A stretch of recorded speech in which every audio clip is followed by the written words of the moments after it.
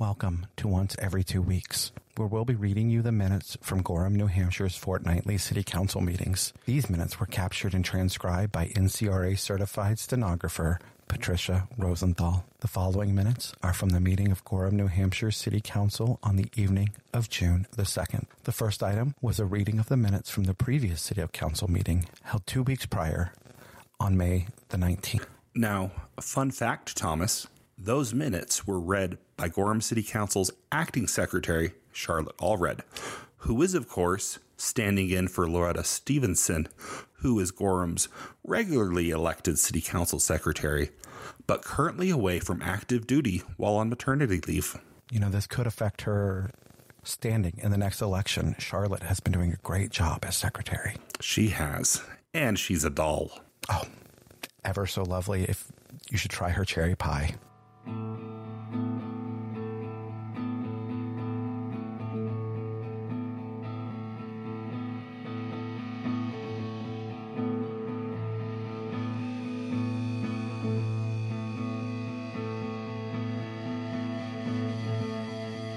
Once Every 2 Weeks is a look back at music from the 90s through a modern lens and nostalgic twinge. Hosted by two guys who've been friends since high school. Join us, Mark and Tom, as we examine old hits, forgotten favorites, and overlooked gems as we dive into the music that got us through all the fun of those awesomely awkward, angst-filled teenage years, one album at a time.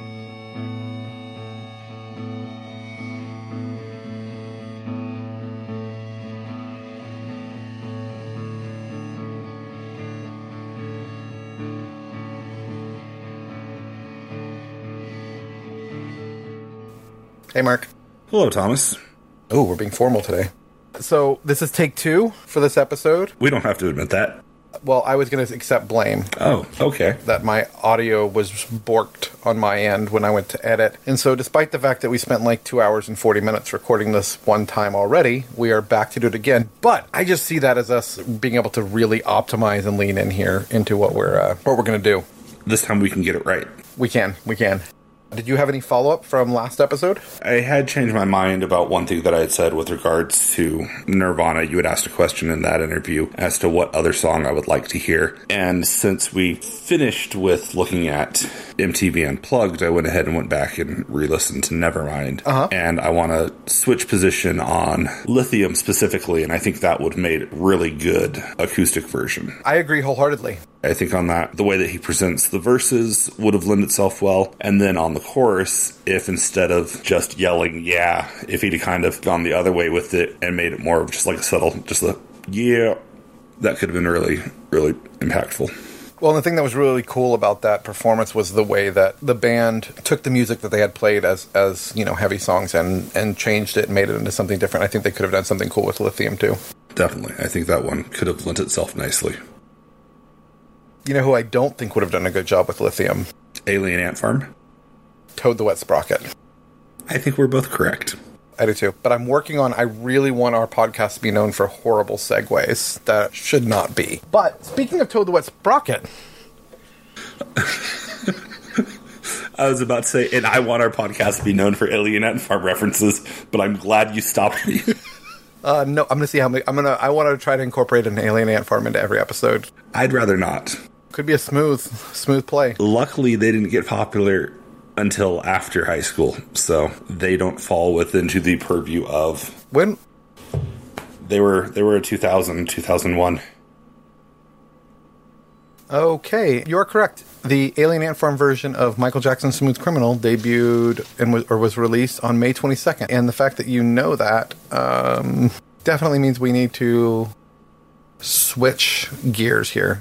I remember it being a first year after high school community college memory because it was that and Papa Roach. Oh, gross. Well, P. Roach was from Vacaville, which was the town next to Fairfield where I went to community college. So Papa Roach getting big was like a thing that all the kids that had terrible taste in music at school were excited about because it was local kids making it big. Well, that's more than I wanted to know about Papa Roach, so... But I do have a good P. Roach story that we can get into another time. Or not. That's perfectly acceptable, too. Oh, it's good. I'll work it into when we do Black Sails and Sunset. Okay.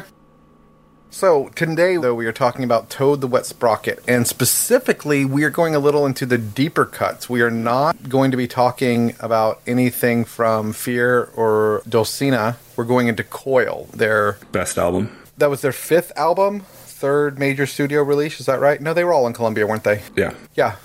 It was released in 1997, and May 20th? May 20th, 1997. Just a short 4 years and 2 days before Alien Ant Farm. I hate you, Milkman Dan. That is our new frame of reference. How far before or after Alien Ant Farm's Smooth Criminal was released? This was the last album that they produced before their initial breakup. The band had some issues coming out of this album, but I think before we jump into this, we need to talk a little bit about their rise to stardom and who Toad the Wet Sprocket was. Yeah. Toad the Wet Sprocket's first big hit came off of the album Fear, and I think that's when anybody thinks about Toad the Wet Sprocket, the first things that come to mind are probably going to be off of this album, like the songs All I Want and Walk on the Ocean, which I don't really like Walk on the Ocean, Mark. Yeah, that's my least favorite Toad song. It's not good, and then they start experimenting more with their sound and getting a little more mature with Dulcina. And it's not that I just don't think it's a good song. I don't understand how it was a successful single because it's a boring song. It is boring. It's like mall music, not like Hot Topic mall music. I'm talking like I'm walking through Macy's and they could play that and it'd be fine. Yeah. Because malls, kids, were a thing in the 90s as well, where people would go to hang out. If you could get a ride. On my other podcasts, we often argue about whether malls are still relevant, and I'm very much on the side that they are not, but my other co-host, Anthony, is convinced that malls are still somehow relevant. I had a realization the other day. I saw a picture of Anthony, and Anthony looks like modern Adam Duritz without hair. You're welcome. He could play Adam Duritz in a movie. There we go. We need to write a Christmas movie about Counting Crows. Yeah. It's called Long December. I love it. It writes itself. It does. It does. It's about Adam Duritz trying to decide which cast member from Friends he wants to date the most until his car breaks down in a small town in the Midwest. Where he meets a girl whose father owns an Italian restaurant, and they have family problems because she has both celiacs and an allergy to tomatoes. Right. Although we're going to have to take some creative license and give Adam Duritz a snarky 8-year-old daughter.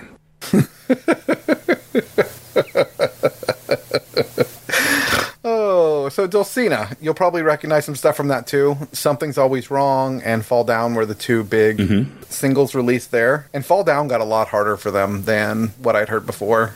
And that brings us to Coil, which the band itself loved. The studio, not so much. Correct. No joke. When you search Toad the Wet Sprocket, the first song that comes up on Google is Walk on the Ocean. Yeah. I don't get it. They were popular because of, like, college radio, right? Yeah. It's not that they were popular because this is what was playing at your mom's water aerobics class.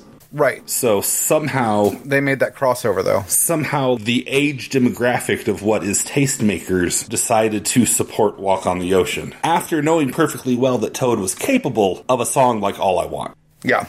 Have you seen Glenn Phillips' picture on Wikipedia? I have. I think that says a lot about Toad as a band. Well, it reminds me of a quote that he put out. He did an interview that I think we're both going to reference extensively. Probably, in 2017, he did this interview, and he talked about, well, the quote is, "I like that we've managed to be successful and stay anonymous. Yeah. Put Evan Dando next to us, have us both walk down the street, and he'd be mobbed."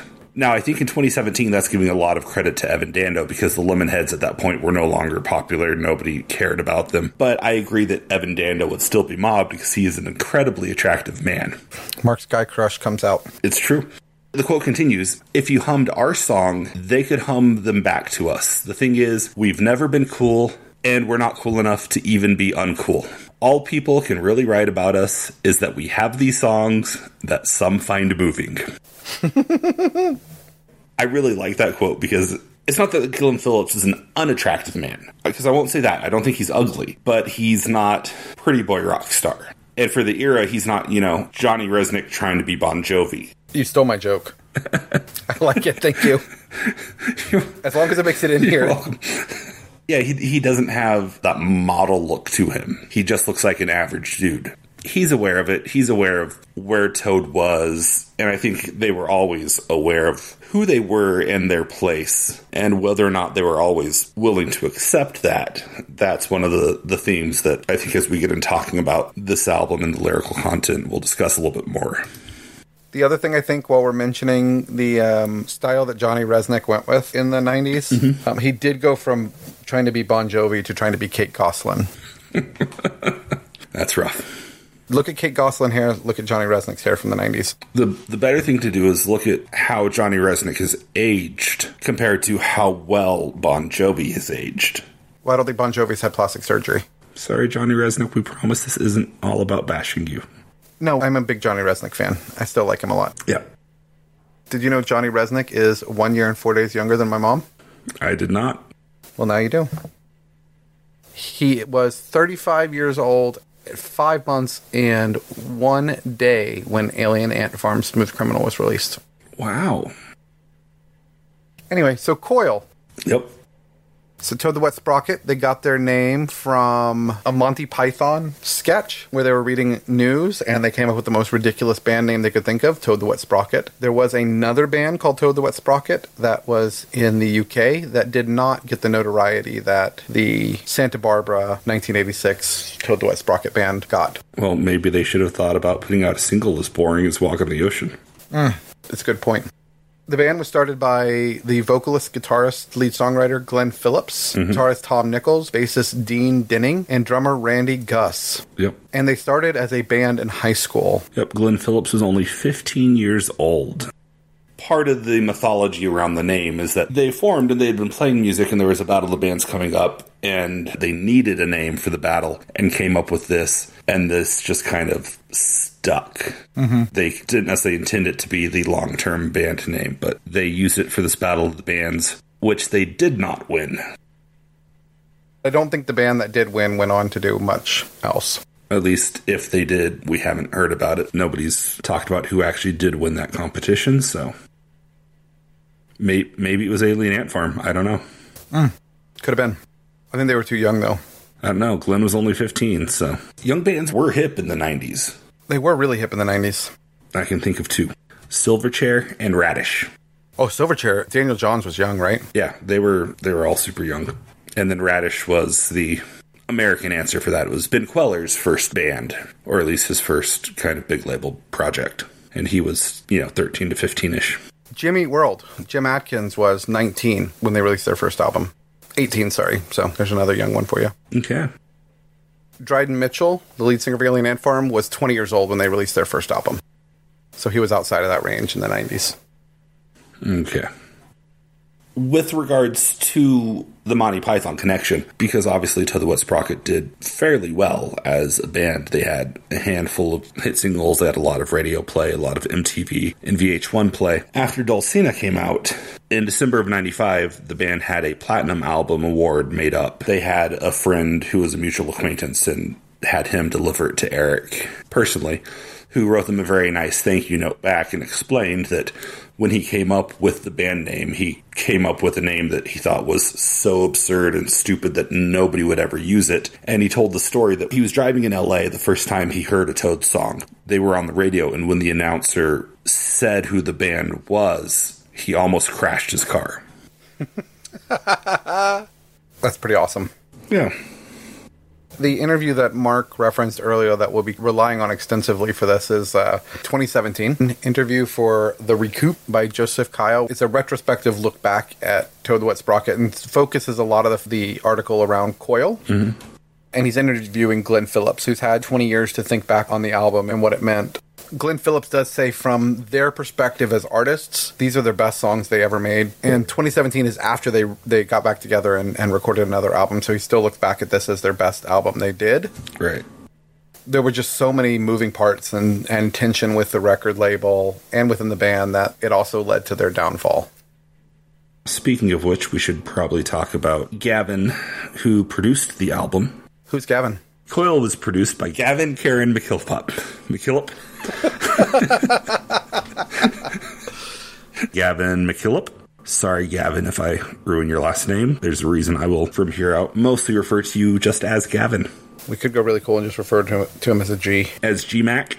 Ooh, I like that. So G-Mac had also produced Fear and Dulcina, so he'd worked with Toad before on a few projects that had been fairly successful.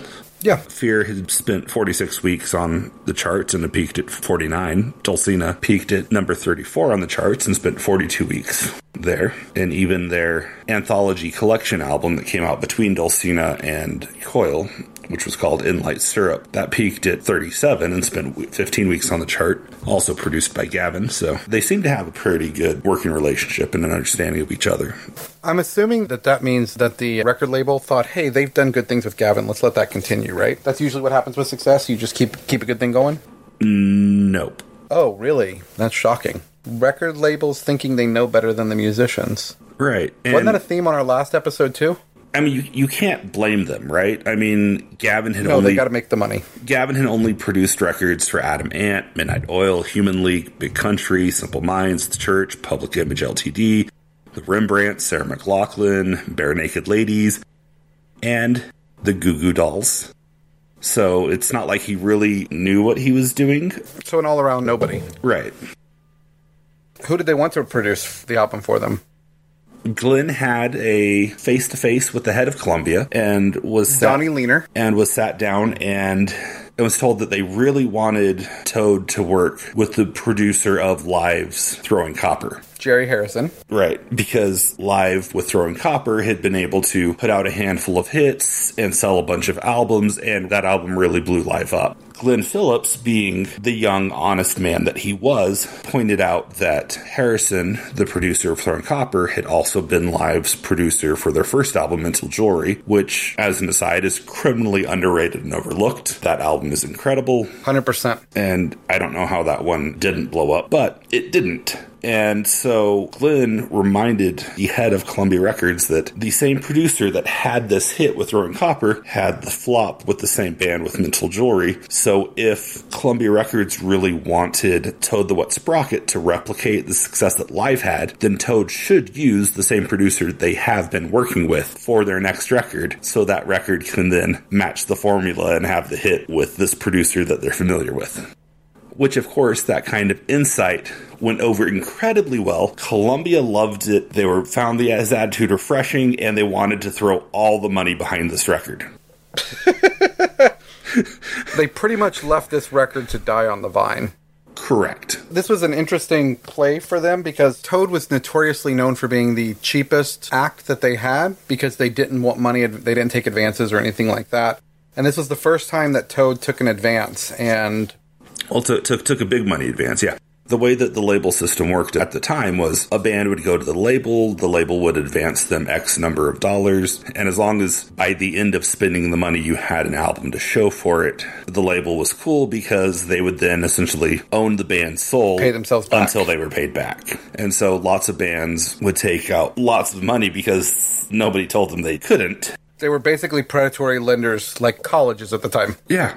Toad was smart enough to realize that all they had to take out was enough to just cover the basic costs to make the album, and that means that they should have then been able to start making money on their own quicker because they would have been able to pay it back faster. But record labels really weren't in the business of trying to help bands make any kind of money in any kind of way, so... Even with the success that they had with their prior hits, they still weren't really making money. And so when it came time to Coil, they did decide as a band to take a larger advance. And with that money... Build their own studio. Yep, built their own studio. And part of it was, at that point, no longer being high school kids. They actually were old enough to have families and whatnot. So they built a studio in Santa Barbara. So that way they could be closer to home. But they stuck with Gavin. They trusted Gavin. And listening to this record over and over... They absolutely made the right choice with Gavin. Yeah. I'll talk a little bit more just about how much I enjoy the mix and the production as we get into this. But so they did not start out well with the record label. The record label didn't put money behind it. It's baffling because I understand that from that meeting, the head of Columbia had his feelings hurt by this little nobody wannabe rock star. And I get from, like, a business perspective, the threat to tell that little nobody who hurt your feelings that you're not going to support him. That's one thing. But to then put your head up your own butt far enough to go through with the threat is another. Coil, despite not having any financial advertising backing from the label, when it was released, it debuted at number 19. It peaked higher on the Billboard charts than any prior Toad the Wet Sprocket album. Yeah. Well, it's interesting. It's like Glenn pointed out, they weren't making money. They were getting their 80 cents a record that was sold or whatever. Mm-hmm. But bands like the Pixies hadn't sold anywhere near as many albums as they had. But when they came back together, they were selling out venues 5 times the size of what Toad could do. Right. And I think that brings us back to the earlier quote and the quote-unquote cool factor. They're not cool. Or lack of cool. Yeah, I mean, I get it. I don't think they would have been on my top list of bands I wanted to see when I was young. I mean, maybe if I was tired and, like, they did a show where they had a bunch of sleeping bags laying around, it would have been perfect. Glenn's dulcet tones could have lulled us all to sleep. If only Glenn had played the Sci-Fair Theater lock-in. If only there was a theater lock-in, that would have been fun. That would have been amazing. I don't think Mrs. Kern would have wanted anything to do with, no? Yeah, Candace would not have handled it. Let's dive into the album. It's a different sound for them. It's a lot more mature than what we found before. Yeah, for a long time, it's been my favorite Toad album. And I think a lot of that is because it feels like Toad finally becoming a quote-unquote rock band. The album itself it's more deliberate and less meandering than previous efforts. Not that the prior albums are bad, but it just they feel disjointed.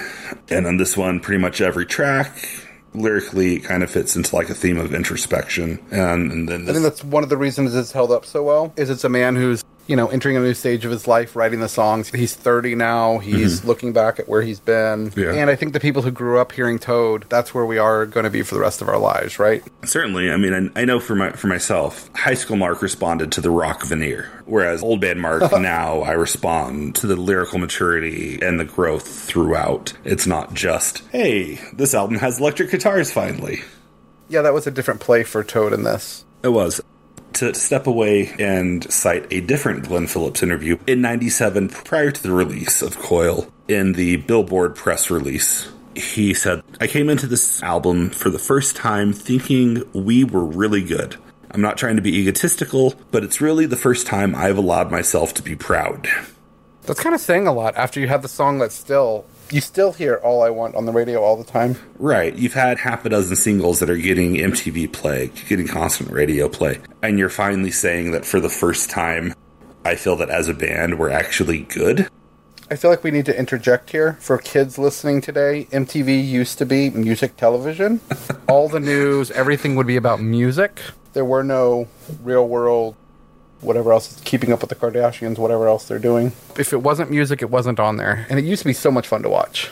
I think one thing that Glenn is kind of touching on, and he goes into a little more detail later in the article, is, like he says, he's not trying to be egotistical, but part of it is just recognizing the absurdity of being a musician as a profession, and the idea of trying to make people care about your inner dialogue. And that's something it takes a certain amount of self-confidence and ego. And for somebody who's writing songs that are all about introspection and the potential of trying to become a better man, it seems directly at odds with that kind of required ego. And some of the songs on the album kind of address that kind of internal headbutting. Let's jump on into where the album starts. And that is track 1, Whatever I Fear. Whatever I Fear was released as the second single. However, for the first time in recent Toad history, it had failed to chart as a single. The song itself starts in regular Toad fashion with an acoustic guitar, although the tempo is a bit faster than Toad's usual brand of subdued soft rock. It opens up a lot harder than anything Toad's done before. Right, it starts kind of... The album opens up, I should say, with a song that gets harder. Right. So the tempo of this one starts off and it feels a bit faster, but it's still kind of an acoustic guitar, and that lasts for a whole 12 seconds. Yeah. When the electric guitar enters, it riffs, it fades out, and it's kind of like Toad dipping their toes into the waters of rock. Because the song still isn't necessarily an electric-driven song. It does have additional electric guitar throughout, and it's used more as a texture that works really nicely with the drums and the bass. And it's also occasionally offset with some harmonic guitar notes. But for the most part, again, it's still an acoustic-driven song, so it's kind of familiar, kind of letting people know that we're going to be in for a bit more of a ride. Yeah, for sure. See, I think it makes sense. The music scene changed a lot between Fear, released 91, Dulcina in 94, grunge had come and gone, and we're just kind of at a different stage of where music is, so as they matured as a band, they began to incorporate some of what they were hearing around them as well. Right. I think to their credit, though, with grunge coming and going, they never tried to play into grunge. Nope. And so they were always able to just be themselves and do their own thing. And I think to their credit, I mean, obviously, the higher-ups at Columbia Records would disagree, but, I mean, it helped Toad be able to keep their sound and develop their sound and grow their sound. Yep. But with growing that sound, I think this particular track is a starter. It's a great one right out the gate, not just a showcase of the musicianship that follows on the record, but it's a great showcase of how a record should be mixed.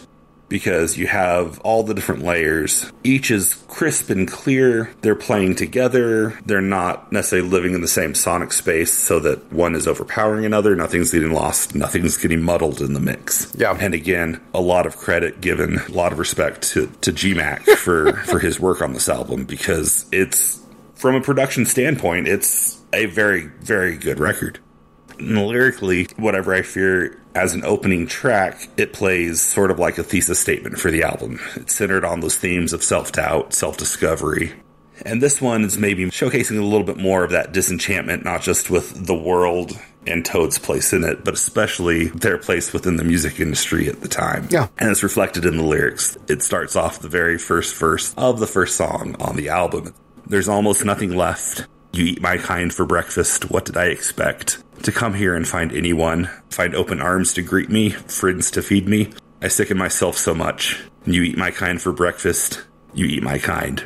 And that sounds like a great analogy for the music business, for where it was, for their relationship with the label. I don't know how much of this was written before that meeting, how much was written after that meeting, but it certainly feels like it's hitting that nail on the head. Well, I mean, he goes even more in depth throughout the thing. He talks about how he perceives himself, how he sees himself as a monster, and that all he has left is doubt. It's a good introspective song. I agree with you. It does start as kind of a banner for where the album is going to go. Yep. From there, track number 2, Come Down. Not to be confused with their 1990 single, Come Back Down. This was the first single from Coil. It was released in April of 97, so it was a month before the album dropped. Yeah. And this song, again, despite support from the label, it peaked at number 51 on the Billboard Hot 100 chart. With no promotion, that's pretty impressive. Yeah, when your label says you're not going to support you, it's pretty good. Also seems pretty pig-headed of the label to see this coming out of the gate with something on the Billboard as it's released and still deciding not to go all in on it. To be fair, Billboard has a handful of different charts, and the Hot 100 is song-specific. It's not album. And as far as getting on, I mean, it's still an impressive feat, but it's not, say, as impressive as the album sales charts.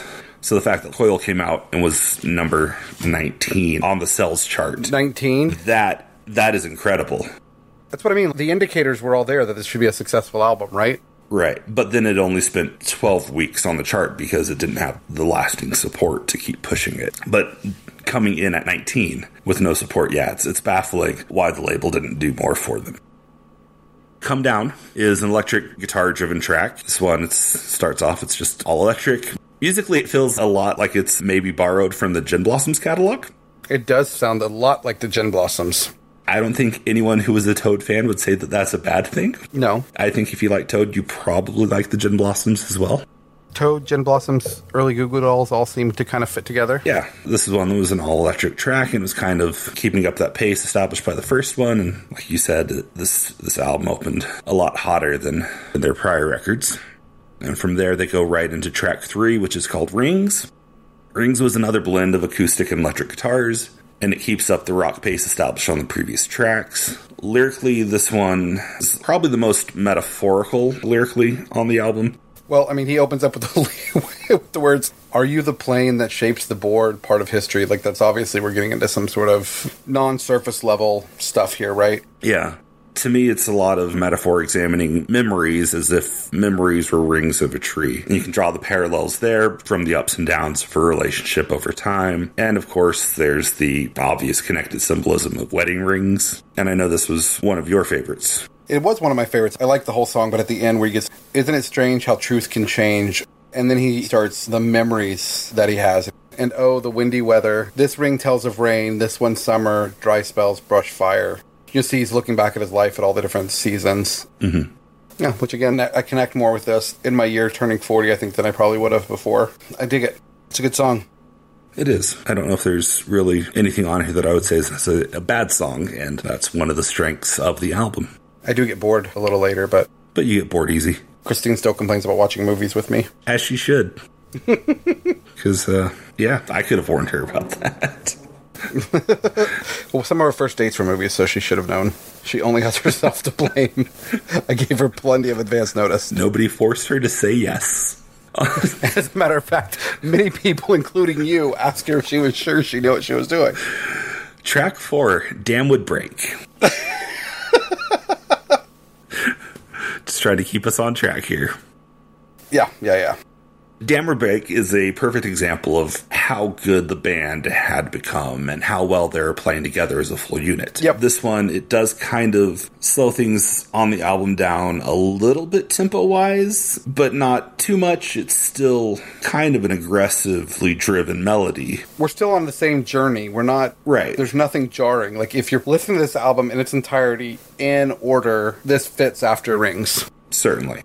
I'm saying it's down-tempo a little bit. It's just the BPMs come down a little bit. Well, it kind of has to for what we're building to. Yeah, it can't all be rise. No. But again, the guitar, it's still, like I said, it's kind of like an aggressively attacked melody. And the music takes kind of a darker turn for the first time. It does. A lot of, to now, even though they've been like upbeat, they've been kind of, and this one lets you know that maybe we're getting real.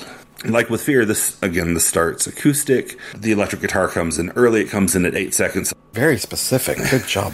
I mentioned that for a specific reason. Part of it is, again, how much I enjoy the production of this album and the mix. And how I think that this is a showcase for how good the band had been. There's a nice bit at that point when the electric enters, and it enters, and at the end of that opening lick, it sets up the pace and rhythm of what the rhythm section plays. That, and with that opening lick, it also holds the last note in a way that note blends into the entrance with the bass and the drums, and then the bass and the drums take over that pace and rhythm, and those become the main driving force moving the track forward. And so it's, again, the band working as a whole, and it's not that it's just, oh, here's an acoustic guitar and then drums. Right. It's one of those things where it's blended together in a way that it just works naturally, and you just flows, and you don't even think about it until you're like, oh, that happened. Oh, they did that thing. Yeah. It's also a great vocal performance from Glenn. Yeah. It covers a lot of ground and shows off more of his range than we usually see, especially later in the track. Despite the fairly normal low-key default place that Glenn starts his delivery on the verses, there's still points where it builds, and throughout the track he lets loose a little bit. Yeah. And of course, and it's a pretty enjoyable journey to go on. It is. And lyrically, it's another that displays his growth and skill as a songwriter. And lyrically, one of my favorite verses from the album. Which one is that? It's the second verse on here. It says, "What is this ice that gathers round my heart to stop the flood of warmth before it even starts? It would make me blind to what I thought would always be the only constant in the world for me. And every hour of every day, I need to fight from pulling away. And if my mind could only lose that chain, the dam would break." Getting depressing, bro. Getting real, I think. Getting real. Because, I mean... No, it is.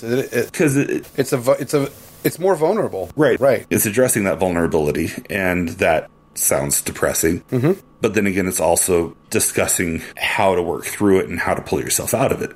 Well, those things that we get stuck in that we do have to change ourselves in order to see growth. A lot of that is acknowledging the depressing parts, right? Certainly. It's an interesting psychological growth. Which, I mean, again, let's go back to, I know we keep talking about how boring Walk on the Ocean is, and then you've got All I Want. Those are so much poppier and exhibit less depth and less vulnerability. I kind of wonder, I mean, just thinking about, how this developed and how they got to this point. So that's... Glenn said this is the first time he felt confident, said that they had talent, that they were doing something, and it seems like that's what enabled him to open up, right? To an extent. I'd almost disagree with you a little bit about All I Want. in the general research of this album and Toad stuff, looking back at All I Want, I think there's an argument to be made that All I Want is less the relationship song that people play it off as, and more of an actual internal struggle and internal dialogue of it's not all I want is to feel this way, in that like all I want is to hang on to this moment of love with this partner, but all I want is these internal things. Yeah, that doesn't explain why people play this on dates all the time, though. Yeah, well, why do people play Born in the USA on the 4th of July as a pro-America song? I don't know. But I'm going to go back and I'm going to listen to All I Want tonight as I'm drifting off to sleep with that in mind and reconsider my preconceived notions about that song. Yeah, I mean, I think like any good song, there's multiple layers to it and multiple things that can be read into it. Like an onion? No. Whenever I think about multiple layers, I just think of Shrek. I figured. So, from there, we go to track 5, Desire.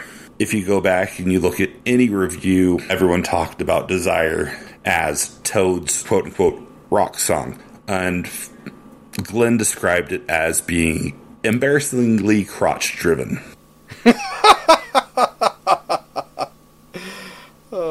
Lyrically, it's essentially a list of internal things that he wants. And if you let the bass side of you run things, it's the kind of things that internally your brain is going to be like, these are okay. This is how you should feel about stuff. And it's interesting because, like, as much talk as there was about this one song, nobody really in any of those reviews delved into the content of the song beyond Glenn's one quote. Yeah. With the exception of one person who then also addressed Columbia Records and the idea that Columbia wasn't supporting this album.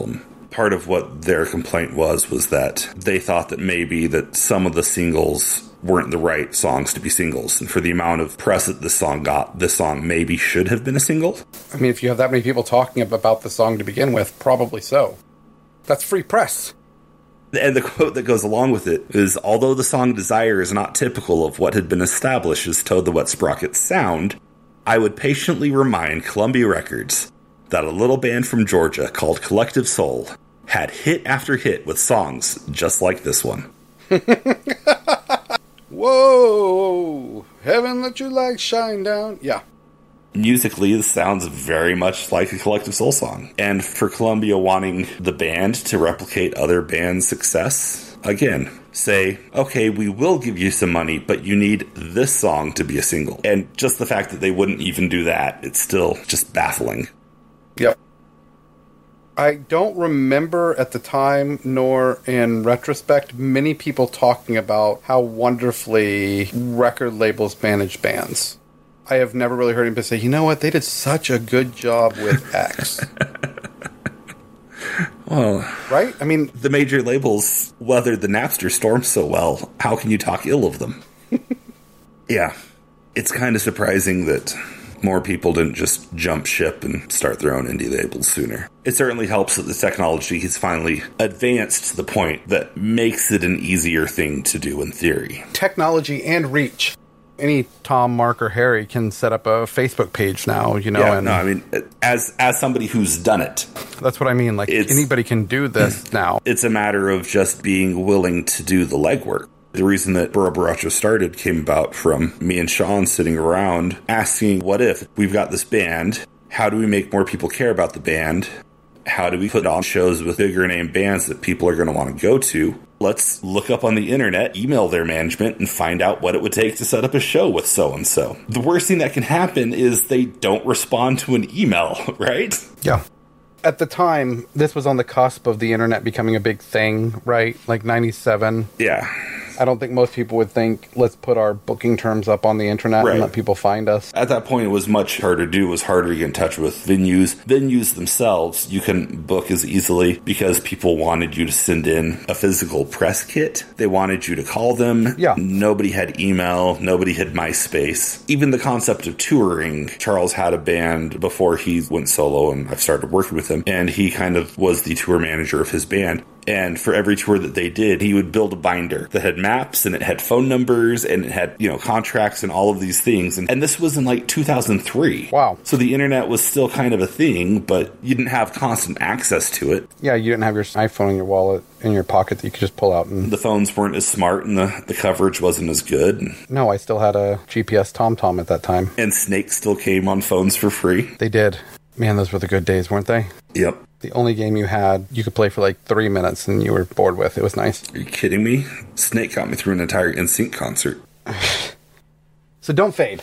Yeah, Don't Fade, track 6. Follows Desire by moving in the opposite direction. And this one is, I guess for that reason, the hardest for me to get into of the songs on this album. It also, one of the things that up until this point that I briefly touched on earlier, I think, that this album does well is kind of the contrast. Like the lyrics aren't always the happiest, but you still have upbeat tones, you still have bright, good music tracks behind them.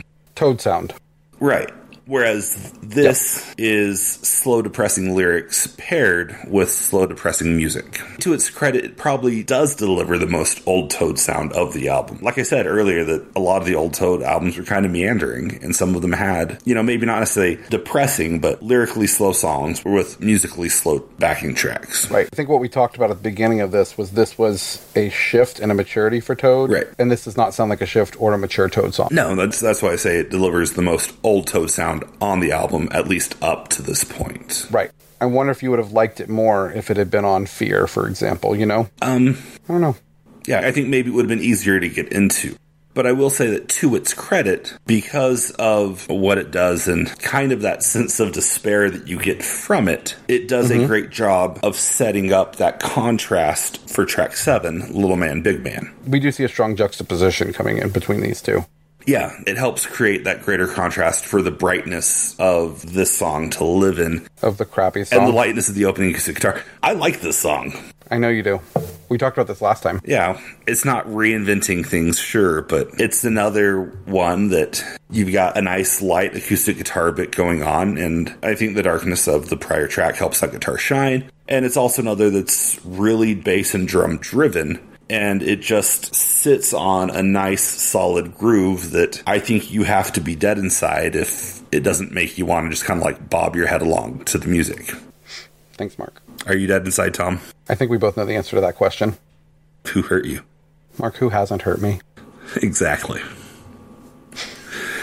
Little Man, Big Man does seemingly have overly simplistic lyrics. Yeah. But it's still on brand with the central message around the introspection and growth by illustrating the duality of man's eternal struggle against himself. I don't know where you get video games. Oh, yes, I do know where you get video games from. You know exactly where I get... Well, I don't think he says video games, but you know exactly what I mean. I just keep thinking about video games for some reason when he's singing that last line. That's this chorus, right? Where he's like, it's all in the violence in the games that we play or something. Little man, big man, fade away. It's all in the violence of the games we play. Okay, that's it. I just superimposed video games into that for some reason. Probably because I've been playing a lot of Kirby on Switch. I think probably you looked it up on Lyric Genius as somebody said Little Man, Big Man was a Mario reference. Dude, I do not go look at Lyric Genius. That's where... If there's a place Lyric Genius is where Tom does 99.9% of his research for these episodes. I do have a question. Have you ever seen anything on Lyric Genius where you're like, oh, yeah, that makes sense? Lyric Genius is 90% dude sitting on the couch in his mom's basement, smoking weed, eating Doritos. Listening to Alien Ant Farm. Listening to Alien Ant Farm and writing on a the kind of people website who make comments on Lyric Genius are the kind of people who bought the Alien Ant Farm record. We just lost both of our listeners. The one who likes Alien Ant Farm and the one who likes Lyric Genius. Good riddance.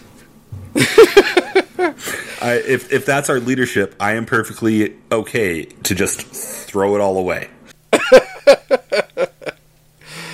Oh. Now, how did that segue rate on the Tom scale? That's up there. Track 8, Throw It All Away. Throw It All Away. That was banger, Mark. Thank you. I love how the song builds. Starts with a simple acoustic guitar and vocal track, and then additional parts come in, and they add until it's a full band playing complete with soloing electric guitar, and Glenn letting loose vocally, and it builds in such a natural way. Again, it feels just like the band is an incredibly well-oiled machine, and with all the parts working together, nobody's trying to stand out. Nobody's saying... That's what's impressive. Nobody's saying, hey, look at me, I'm playing now. It's everybody's just doing their job for the greater good. I don't remember us talking about that or mentioning that the last time we recorded, but I think you just nailed right on the head to exactly why I like this album. Mm-hmm. And why I like Toad in general. There are no showboats. Yeah. We don't have to worry about any Dryden Mitchells. Is that the guy from Alien Ant Farm? That is the lead singer of Alien Ant Farm. Nobody's trying to overpower guitar solos, and nobody's trying to steal attention for the camera with a haircut that says, I should shoot my barber. Nobody's taking pictures with a chimpanzee? Did they do photos with the chimpanzee?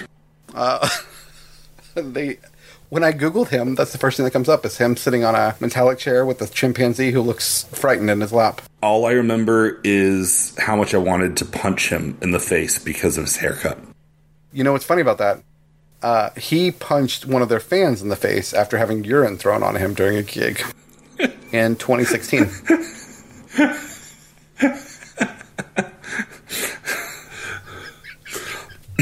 You know what? That'll, based on where Alien Ant Farm is as a band, that will probably quickly catapult our SEO to where we are the number one search when anybody looks for anything with Alien Ant Farm.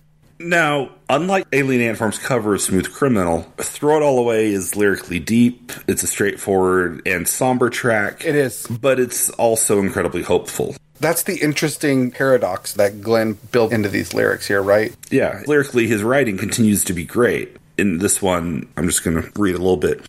Take the story you've been told, the lies that justify the pain, the guilt that weighs upon your soul, and throw them all away. Tear up the calendars you've bought, and throw the pieces in the sky, confetti falling down like rain, like a parade to usher in your life. Take the dreams that should have died, the ones that kept you lying awake when you should have been all right, and throw them all away. With the time I waste on the life I never had, I could have turned myself into a better man. I also like how it's a tired motif that we hear a lot, but he brings it to literally to cleaning house at the end to wrap it up. The imagery he uses is something that we can all relate to. So he takes a somewhat tired metaphor of cleaning house and makes it applicable still. Makes it relatable. Yeah. Very much so. And it's followed, track 9 is called Amnesia. What's it called? What's what called? I don't know why I have these goggles. I don't know why we still think that kind of joke is funny. Because there's going to be one person out there who knows who Happy Time Harry was. Track 9, Amnesia. Now, if Don't Fade is the most traditional Toad track on the album, then Amnesia is my vote for best example of if classic Toad discovered distortion pedals. It's not as straightforward of the rock song as Desire, but it does manage to build a solid wall of sonic guitar tones that holds up the darker tone of the track, the emotional delivery of the vocals, and the intensity of the lyrics. All that checks out. And again, he's continuing those same ideas. Says, here I need your help, deliver me from myself, take me where I'm wanted, or make me someone else. Just riding that lyrical theme. I never dreamed we were so blind, amnesia and comfort so unkind. I like it. Mm-hmm. You know what I really don't like? What do you really don't like? I really don't like Little Buddha. Little Buddha is track 10.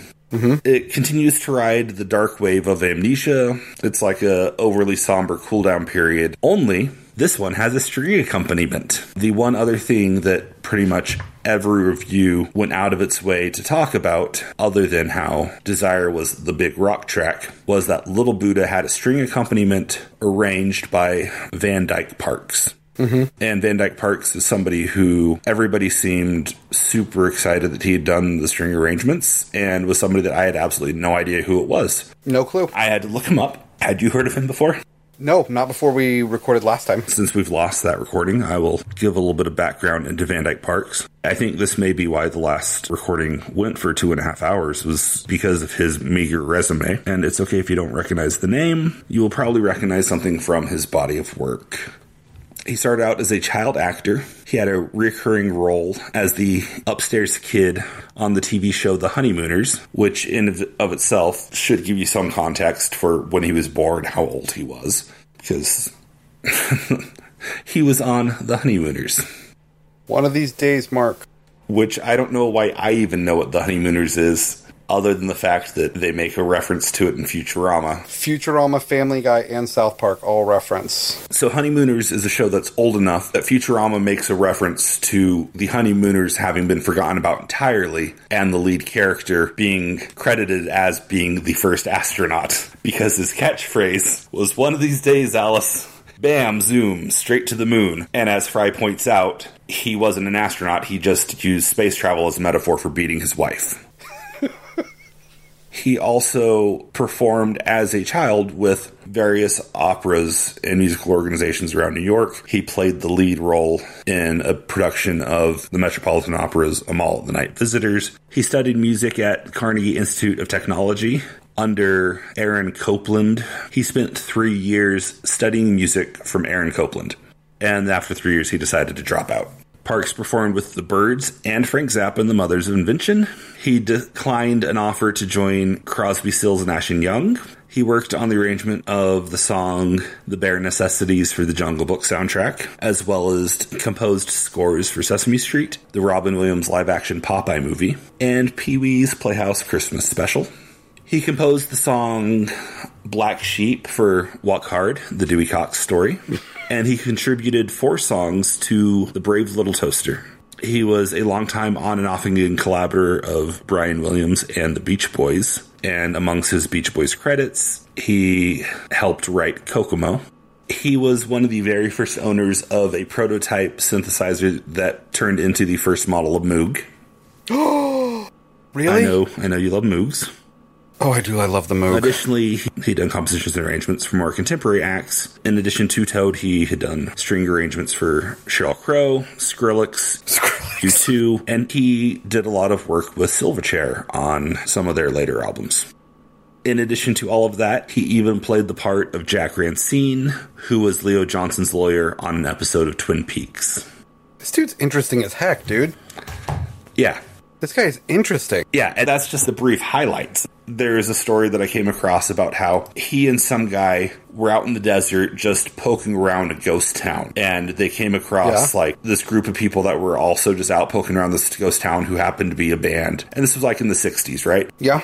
And Van Dyke Parks, his look was very square. He had glasses and a collared shirt and, maybe a tie. He didn't look like a hippie. And so they meet this hippie band in this ghost town in the desert, and they start talking, and the band is dismissing everything that he has to say until he's like, okay, well, let me play a song for you. And he picks up a guitar and he plays something, and then he produces that band's next record. Who was it? I don't recall. It was someone that I had never actually heard of. Oh, that's still pretty cool.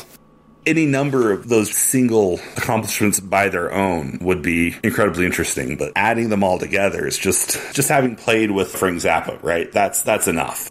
That's pretty impressive. Being asked to join a band like Crosby, Stills, Nash & Young and deciding, nah, I'm okay. I don't need to do that. He probably just decided the name would get way too long at that point. I mean, turning down Crosby, Stills, and Nash, that's...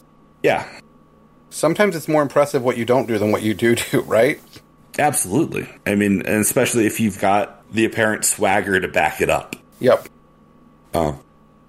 Anyway, so having learned that, it's like, oh, okay, yeah, I see why everybody made such a fuss about Van Dyke Parks doing the string arrangements for this song. After we recorded last time, I went back and listened specifically to the strings. Mm-hmm. Really good. So the song itself kind of plays through as a fairly mellow track, and it fades out around 2:40, but that proves to be a false ending. The electric guitar solo's back in, and then it's joined even stronger with this string section and onslaught of Buddhist chanting. Yep. The lyric sheet, if you look it up on any lyric site, in addition to Lyric Genius, the main lyrics are... In addition to Lyric Genius. I was trying to work another one in there for you. They should be sponsoring us by now. This episode brought to you by Lyric Genius and Alien Ant Farm. And that's how we got canceled. The song has a false ending. The electric guitar comes back and brings the strings, and they're going, like I said, there's Buddhist chanting. And at this point, the lyrics only say one word. It only says Maya. I asked before who was Maya, and you said you did some research and you brought some back to the table?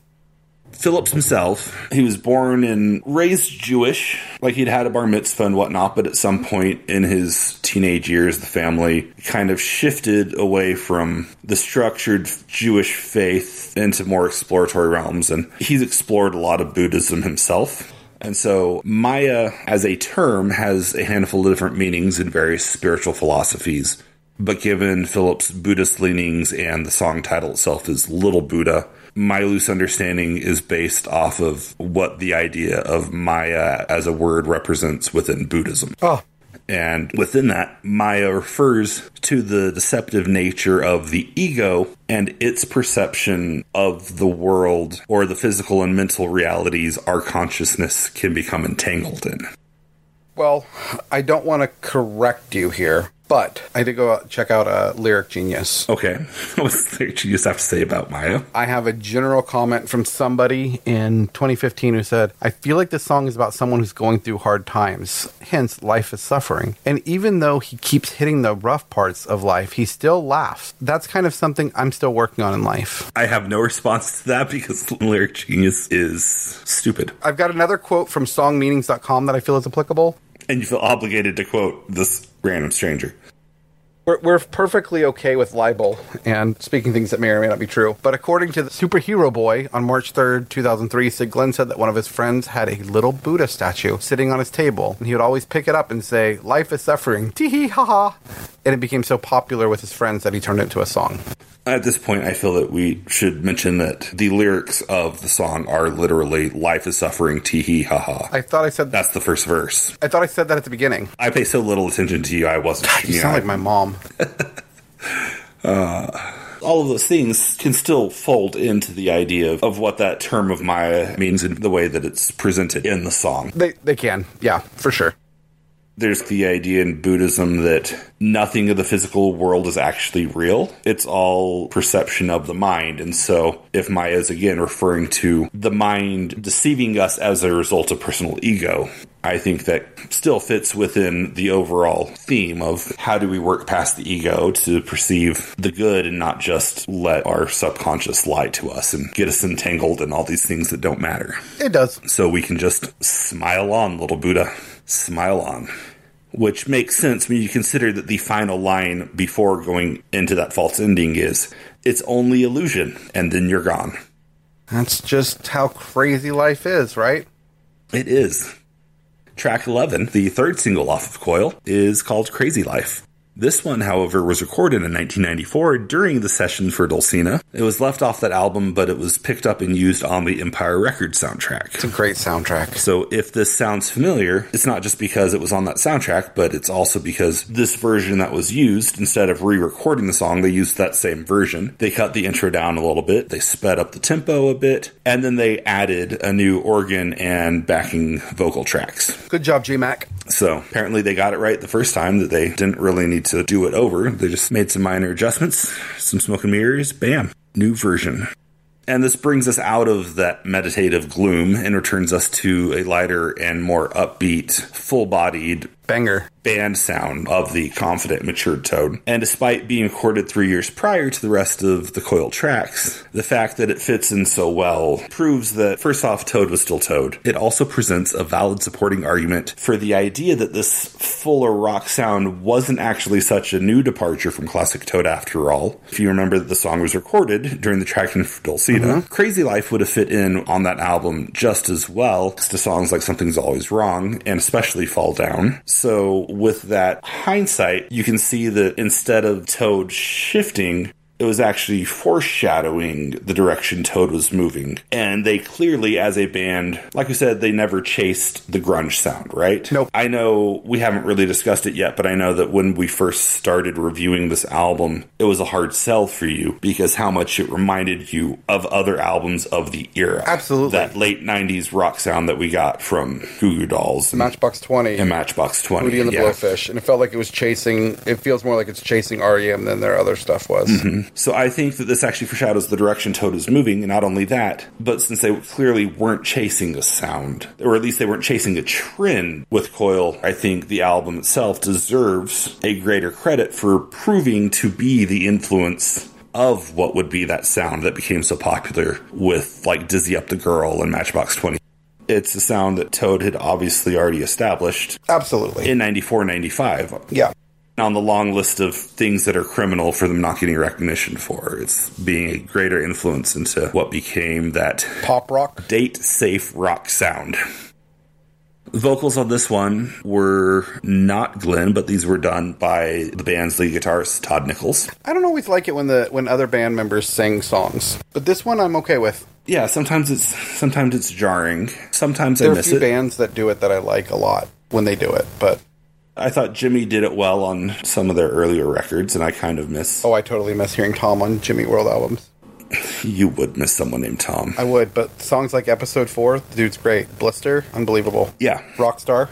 Crazy Life. It's another one that musically is incredibly bright and vibrant and seems kind of like a really upbeat, happy song, right? On first listen, yes. Lyrically, the song, it was written so far from the rest of the songs on Coil that it should be that lyrical anomaly. But it's not. Like, it shouldn't necessarily fit. If you examine the lyrics of this, which I did because last time you had asked, why is he making reference to Wounded Knee? And I didn't have an answer for you. I looked it up, and it's not just a reference to the Wounded Knee, because part of the song, it repeats throughout, what have they done with Pelter? Who do you think you've taken away? And I realized that in our lyric sheet that we have Pelter lowercase, and it should be capitalized because it's a gentleman's name. It's making reference to Leonard Pelter, and this song on the surface and as a whole is about the mistreatment of both Native Americans throughout the history of this country, and more specifically trying to raise awareness about Leonard Pelter and his imprisonment. There's also the line in here. The opening verse is, anyway now, it don't seem right. He's in there and you're on the outside. Over Pine Ridge to Wounded Knee, there's blood on the ground as far as you can see. Crazy life. Pine Ridge and Wounded Knee are two specific places. There's a lot of history around Pine Ridge, which is a reservation, and most of it is not good. Originally, it was established as a camp for indigenous prisoners of war. The Wounded Knee massacre site is on the Pine Ridge Res, as well as the 1975 shootout that left 2 FBI agents dead, which Pelter was later convicted and is still imprisoned for. Despite inconsistencies from the United States government and witnesses recanting their statements. Not just inconsistencies and not just witnesses recanting, but witnesses recanting because of claims that they were pressured by the FBI to give false testimony. And it was false testimony that got Pelter extradited from Canada back to the U.S. to stand trial. Yep. It was all based off of testimony of a woman who claimed to have been his girlfriend at the time, who he didn't know, nobody of his friends that were around knew, and she also said that the feds coerced her and forced her to make this false statement. And she was a vulnerable person because she had mental health issues. Right. Beyond that whole instance, Pine Ridge in general, it's not just the poorest of the reservations, it's the poorest county in the nation. The United States, yep. It's the lowest per capita income, the highest infant mortality rate, the lowest life expectancy, not just in the U.S., but anywhere in the Western Hemisphere apart from Haiti. The life expectancy of men is 48 years old. For women, it's 52. Good night. Yeah. And so, not to make light of any of that, but the sentiment does kind of echo Little Buddha's mantra of life is suffering. Yeah, it does. And if that doesn't, I don't know what does. Before we leave Pelter, I want to point out that the international community has been pushing for his clemency for decades. He's been in prison since 77. Right, but Nelson Mandela, Archbishop Desmond Tutu, the Dalai Lama, several Nobel Peace Laureates, Mother Teresa, Bono, the UN High Commissioner on Human Rights, the UN Working Group on Indigenous People, the European Parliament, the Belgian Parliament, the Italian Parliament, the International Federation of Human Rights, Amnesty International, the Kennedy Memorial Center for Human Rights, the Committee of Concerned Scientists, the National Lawyers Guild, and the American Association of Jurists have all pushed for his clemency. Pope Francis has recently brought it up again. Obama, George W. Bush, and Bill Clinton would not give him pardon or clemency when they were asked to. In fairness to this issue as a whole, he has also been very inconsistent with his alibi. He has given dozens of interviews and dozens of drastically different stories as to where he was at the time that this went down. Yeah. Not to say that he is or isn't guilty or is or isn't deserving of being free. It is an issue that there's a lot to it, and I think this song, like the band, like many of other people, it's worth encouraging you, the listener, to look into on your own. Look into it, look at all the evidence, look at the lack of evidence, look at both sides. Looking lyrically at this, you have all of that history, you have all of those layers to the song, that depth of meaning. And through it, despite all of that, it's still not all about the negative. No, there's still hope. Right. There's still an idea that change for the better is possible. Yep. And despite everything, people aren't giving up. The last line of the song is, "It's not over." And that fits right in with the overall arcing lyrical themes of the album. Yeah. And so, even for a song that was written not in time with the rest of them, it still plays perfectly. And it just shows that all things in time are possible. Track 12, All Things in Time. Our last song, question mark? All Things in Time plays Coil out with a nice down-tempo ballad. It's solid playing, again, no flash. The lyrics round out the themes that have been running up to this point. All the questions of self-doubt have led to realizations, to acceptance, and to an extent, the lyrics here, they echo the sentiments of the opening lines of Come Down. And the standout verse on this one for me is, I've been changing my mind through with looking behind. It's a crash course in life. The best you can do is get by. No getting out alive. I'll hold a light for you to see. All things in time. All you'll ever need. And so I think there's a lot to that, a lot of maturity to that, a lot of that's applicable to the growth that they had shown up to this point. Yeah, and we end on that lyric. Yep. And the album's over. Or is it? So the CD is done playing in a traditional CD player. Now, the mid to late 90s were a wonderland of the emergence of new medias, of what was possible with technologies. And if you took the CD out of your CD player, popped it into the CD-ROM drive of your desktop computer, then accessed the website that enhanced CD feature opened, there was a bonus song that you could stream through the website that you could only access by putting the CD into your computer. Or it was just track 13 if you had the Japanese version of the album. Man, we used to have to do a lot of work to get those hidden songs. Yeah. Track 13, question marks, is called Silo Lullaby. It's a nice track, but I think it was the right decision to not include it on the regular album release. Really? I was going to say it's a nice, slow wrap-up. It is, but I think All Things in Time itself is also a nice, slow wrap-up. It is. They both are. And so I think two nice, slow wrap-ups would have been a bit redundant. That and lyrically, this would be a departure from the cohesiveness of the rest of the album. So Silo Lullaby is a track that is exactly what it claims to be. It's a lullaby that discusses being, essentially, a human in a bunker pushing the button to destroy the world. The lyrics read, green button like a lantern, illuminate this cavern, and outside, nothing matters anymore. My instinct won't deceive me. My senses will not leave. When there's no one left to grieve, I won't mourn. Good night. Don't feel. I always will watch over you, my dear. Good night. Sleep well. I'll see you with the rest of them in hell. My hand won't shake the console. My handcuff will not rattle as I win the final battle of all wars. And down beneath the ocean, I'll dream of wings in motion. blinding glory, that'll show 'em what freedom's for. Good night, don't fill, I'll always watch over you, my dear. Good night, sleep well, I'll see you with the rest of them in hell. And so for now, farewell. So it's definitely a happy song. Yep. Keeps up with the real positive, upbeat, and the guitar and everything go along right with it, right? Yep. This one was later included on the 1999 collection called PS, which was a Toad retrospective. After they had broken up the label to try to squeeze every last cent out of this band, even though they had already had, prior to the release of Coil, put out a best of collection. They put out one more album, and the label then puts out another best of collection. Because they wouldn't pay to market Coil, but they'll pay to produce physical copies of a new collection of something they've already packaged. There's a phrase within any kind of big industry work. There's never money to do things right, but there's always money to do them over. 100%. This is 100% the label dropping the ball, not being willing to support Toad as a band. This incredible album that they put together. And unfortunately, Toad was the one who had to suffer for it. Yep. They put in the work. They gave us the best work of their career. And then they died. They did not die. No. Their band did. Okay, the band died. For the record, the members are all okay.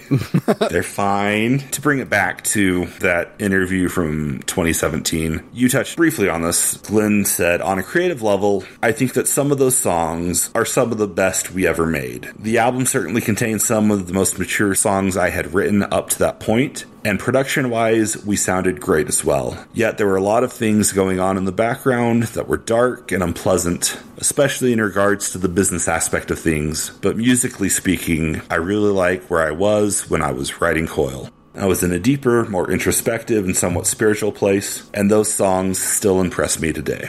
And I think that's a perfect wrap-up for the album. And I agree. They have something to be proud of here. Certainly. So, your 3 favorites from the album. Oh, it changes every time. You go ahead and say yours. Okay. To count them down, number 3, Throw It All Away. Solid. Up yours. I'm saying that's a solid choice. I know it. Earlier when we were talking about it, you're like, hey, I don't know about this one. No, but you made some good, like we talked through it and you made some good points about it. Okay. I can accept that I changed your mind. Yeah. I'll allow it. Jeez, man. I was kind of disappointed when you came around to the album as a whole. I know, we need something we disagree on. After we first talked about it and you gave it your first listen through and we talked and you're like, I don't care for this at all. I was like, yes, we get to argue. And then we went to record it the first time. You're like, oh, I've changed my mind. And I was like, dang it. I wanted to try to sell you on it. So I'm glad we at least had some of that. Silver medal goes to Whatever I Fear. Yeah. And my number 1 would be Damn Would Break. Okay.